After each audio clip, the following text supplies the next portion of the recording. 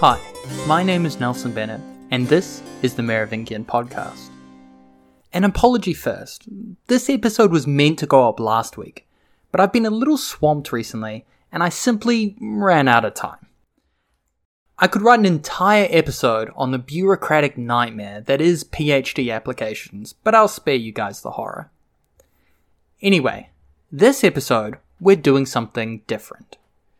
Usually, I will pick a theme or subject, explain the context, use examples from where we are in Gregory's work, and then try to reflect on what we learned. This week, however, we're abandoning Gregory almost entirely to discuss a complicated but important topic: inheritance. I know, it doesn't sound interesting, but trust me, once you understand the basics of how Merovingian inheritance worked, a lot of things will start to make sense. So let's get into it in episode 35, Building a Fortune. Now, the most famous part of Merovingian inheritance and law is probably Salic law. Salic law isn't famous for its role in the Merovingian period, but for its role in sparking the 100 Years' War between England and France. The actual conflict is complicated and had a myriad of factors, but the excuse Edward III of England used to invade was his claim to the French throne through his mother Isabella. When Charles IV of France died in 1328, he had no clear heir. Isabella was his sister, and thus her son, Edward, lay closest to the throne. If successful, Edward would have become the King of France and England, leading a dynastic union between the two traditional rivals. Perhaps unsurprisingly, the French nobility were not happy about this prospect, and instead rejected Edward's claim and crowned one of Charles's cousins, Philip, Count of Valois, king. Fun fact, the death of Charles IV traditionally marks the end of the Capetian dynasty, the same dynasty that had removed the Carolingian house, the descendants of Charlemagne, from power. How did these French nobles justify their dismissal of Edward's claim? Well, with Salic law. They claimed that Salic law did not allow women to sit in the line of succession, thus removing Isabella's claim and also that of her son. Salic law originates from the very oldest laws of the Franks and had survived into this new French period. Now, whether this was a genuine attempt to uphold the traditional laws of the land, or a naked power grab by Philip and his noble allies, is a controversy for another day. But it resulted in Salic law becoming famous for its exclusion of the inheritance rights of women. Salic law is named after the Salian Franks, the original tribe that united Gaul under Clovis's banner. But there were a lot of powerful women who owned significant landholdings in the state throughout the Merovingian period. So, what's the deal? Did Salic law discriminate against women or not? Well, and you're gonna love this, the answer is both yes and no. The most important aspect of inheritance in this period was land. Land was the origin of almost all wealth and was the mark of status and success. So, to begin, let's look at the way land was parcelled out upon the death of the landowner. For this, and more in this episode, we will be using the book Laws of the Salian Franks by Catherine Fisher Drew. Drew breaks down the basic inheritance laws for the passing of family land into 6 levels. First, their children and their descendants. Second, their mother and father. Third, their brothers and sisters. Fourth, their father's sisters. Fifth, their mother's sisters. Sixth, their father's other relatives to the 6th degree. So, fairly logical in the end. When someone dies, their children and their children's children get the first pick. You'll notice, however, that there is a slight bias towards women as their aunts get priority over other relations. So, easy answer, right? It just says children first, no exclusion of women anywhere to be seen. Bit of love for the aunts of the world though. Well, let's go back to see what Drew actually has to say about the rights of women. Quote, "The problem of inheritance of land in the Frankish kingdom is complicated by the concluding statement in this law that, concerning Salic land, no portion or inheritance is for a woman, but all the land belongs to the members of the male sex." End quote. Drew notes that most commentators have used this line to argue that women did not inherit land in the Merovingian kingdom, and that the 6 layers of inheritance apply only equally when it comes to movable property, i.e. money and other physical goods. So, it seems Salic law does exclude women. Case closed? Well, no again, because this result doesn't really make sense. There's significant evidence of women owning and inheriting land. Both Fredegund and Brunhild own several cities just by themselves. So, what's going on here? Luckily, Drew is here to explain this conundrum with a concept that's a little confusing to our modern perspective. Family land. Quote, "Family land among the Germans was not normally alienable. It was preserved for the family." End quote. Now, I won't quote her whole explanation, which involves a significant amount of jargon and legalese, but in essence, there was a difference between the Salic land referred to in the law, which was to be inherited only by men, and family land, which was to be inherited according to the rules above. So, there were essentially 2 types of title, and the inheritance of the law depended on which one it was held under, Salic or family. Drew notes that the existence of family land essentially comes from time immemorial. That is to say, no one knows for sure how it came about. She makes a convincing argument that the system developed as the Franks' Germanic predecessors lived in loose confederations, where so-called royal authority essentially did not exist before contact with Rome. Instead, justice, including decisions on inheritance, lay in the hands of family or kin groups, instead of the state, since there was no state to speak of. The Merovingian realm may look thoroughly decentralized to us, but to the ethnic Franks, it was more centralized than anything that had come before it, underlining again the massive and important influence Rome had on the society as a whole. There was literally only one centralized society to copy from, and they were it. Anyway, with all that in mind, we can come to the conclusion that women could inherit property in the Merovingian state. And this was a massively consequential thing. Being able to own land means independent wealth, allowing women the chance to survive independently of a husband or father. In the Treaty of Underlo, which we'll discuss in more detail in an upcoming episode, the childless King Guntram dedicates an entire clause of this important treaty to affirming his daughter's inheritance. The text reads, quote, "Whatsoever King Guntram has donated to his daughter Clothild, or may, by God's grace, in the future donate, in property of all kings, in men, cities, lands, or revenues, shall remain in her power and under her control." End quote. This is a perfect example, as it shows Guntram making his daughter one of the richest people in Gaul, and making her relatives, specifically Childebert II, swear to protect her traditional rights. This might help explain why Gregory has such a bee in his bonnet about widows. See, if you're a conservative cleric, having a class of powerful landowning widows is a problem.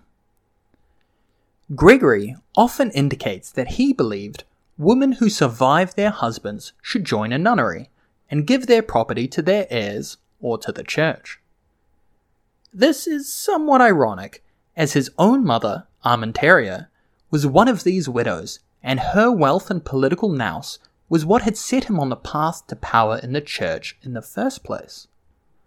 But hey, what's a little hypocrisy between friends? But wealthy widows weren't the only concerning result for the men trying to maintain power. The far more pressing issue was marriage. Imagine you're a wealthy landowner in Merovingian Gaul. You have a son and a daughter. Both are in good health, and upon your death they will inherit their parts of your lands. Well, your son is no problem. He will become the head of his family after your death. But your daughter presents a thorny issue. You may want to marry her off to another rich landowner, or even a Frankish noble maybe. But if you do, whatever lands she stands to inherit will pass out of your family into her new family. This issue is at the core of so many things in Merovingian Gaul. If land was the essence of wealth, you simply couldn't afford to let yours be split up upon your death. Concepts such as primogeniture simply didn't exist yet. On top of your daughter inheriting part of your land, you'd probably have to provide a dowry as well. So the whole thing is a boondoggle for you and your family. Doesn't really matter how much you love your daughter. Logically, marrying her off simply doesn't make financial sense. So, what's the solution? You can't just let her hang around the house. There's always the risk that she falls in love with someone. This was probably the issue between Felix, Bishop of Nantes, and Papelin, which we discussed in the previous episode. If Felix had let his niece go, as he was forced to in the end, she would have maintained her claim to her family's lands, and part of them would pass through her to her new family's hands. Felix's solution, locking her up and trying to force her to become a religious, was the most common solution used in this period. Thus, nunnery's popularity in this period. It was an artful solution. No husband, a much reduced chance of a pregnancy that produces a child with a claim to your lands. Plus, you get to brag about how pious your family is for sending your beloved daughter to devote herself to God. And it was not only nobles who did this. The most prestigious nunneries were filled with princesses of royal blood. Two of these will come up in a later episode where they will start a revolt in Radogun's old convent. Some families, especially in the later Merovingian period, went even further than this. They realized that if they created their own monasteries and convents, then bequeathed massive parts of their estates to them, they could essentially protect their lands from confiscation, inheritance, or anything else that might otherwise remove them. As long as they maintained familial control over the institution, they could basically cheat the system. And what could possibly be more pious than cynically manipulating church systems to maintain your immense wealth and privilege? I certainly can't think of anything. Someone go tell Jeff Bezos to start a monastery. Anyway, there is one other important aspect of inheritance I want to discuss this episode, and it's called the Morgengabe. Morgengabe literally means morning gift, and is the traditional gift given from the husband to his new wife after their first night together. Sounds trivial, I know, but during the Merovingian period, this tradition had massive social and political consequences. When Sigebert married the Visigothic princess Brunhild, he famously gave her a generous Morgengabe of an entire city. This is important because Chilperic, in seeking to outdo his older brother, married Brunhild's sister Gelswinthe, and gave her the mind-bogglingly massive Morgengaba of 5 whole cities. Of course, she didn't enjoy them for long, because she was soon killed by her husband and replaced by Fredegund. Importantly, Fredegund seized Gelswinthe's Morgengaba for herself. If you remember back to episodes 26 and 27, these cities play a massive role in Fredegund's power. In episode 26, we see her burning tax records in her grief after the death of her sons. The tax records she is burning are for these cities, and being able to make such a move allowed her to pressure her husband to do the same and repent for his sins. In episode 27, we saw her remove her rival, Chilperic's last surviving son Clovis, with seemingly little difficulty. If you were wondering how she was able to command such loyalty in her men against the sole heir to the throne, well, understanding that as queen, she controlled these massive sources of revenue, while Clovis, as heir, controlled little to nothing, is a big help. Queens had a bunch of tools at their disposal to reinforce their own power. But given the greed we've seen amongst the aristocracy throughout the Merovingian period, you can see how this independent revenue stream was a crucial aspect of queenly power. Going back to the Treaty of Underlo, we can see how important this particular Morgengaba was to Merovingian politics.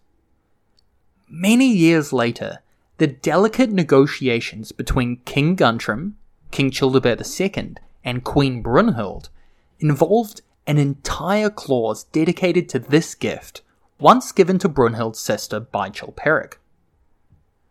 We'll talk more about the context for this treaty in its episode, but suffice to say, Brunhild was nearing the peak of her power, and Guntram was desperate to get her on his side. In doing so, we see Brunhild's determination as she forces Guntram to acknowledge her legitimate claim to all of her sister's former lands. The cities she inherits are even listed, and they are not insignificant. Bordeaux, one of the major cities of Gaul, but also Limoges, Cahors, Lescar, and Ceuta. Brunhild now controlled those cities alongside her own, which had been given by Sigebert, as well as controlling the court of her son. With this in mind, we can again see how these women were able to wield so much power and command such loyalty. As we move forward to the later years of Fredegund and Brunhild, and also closer to the late Merovingian period, understanding how inheritance worked is key.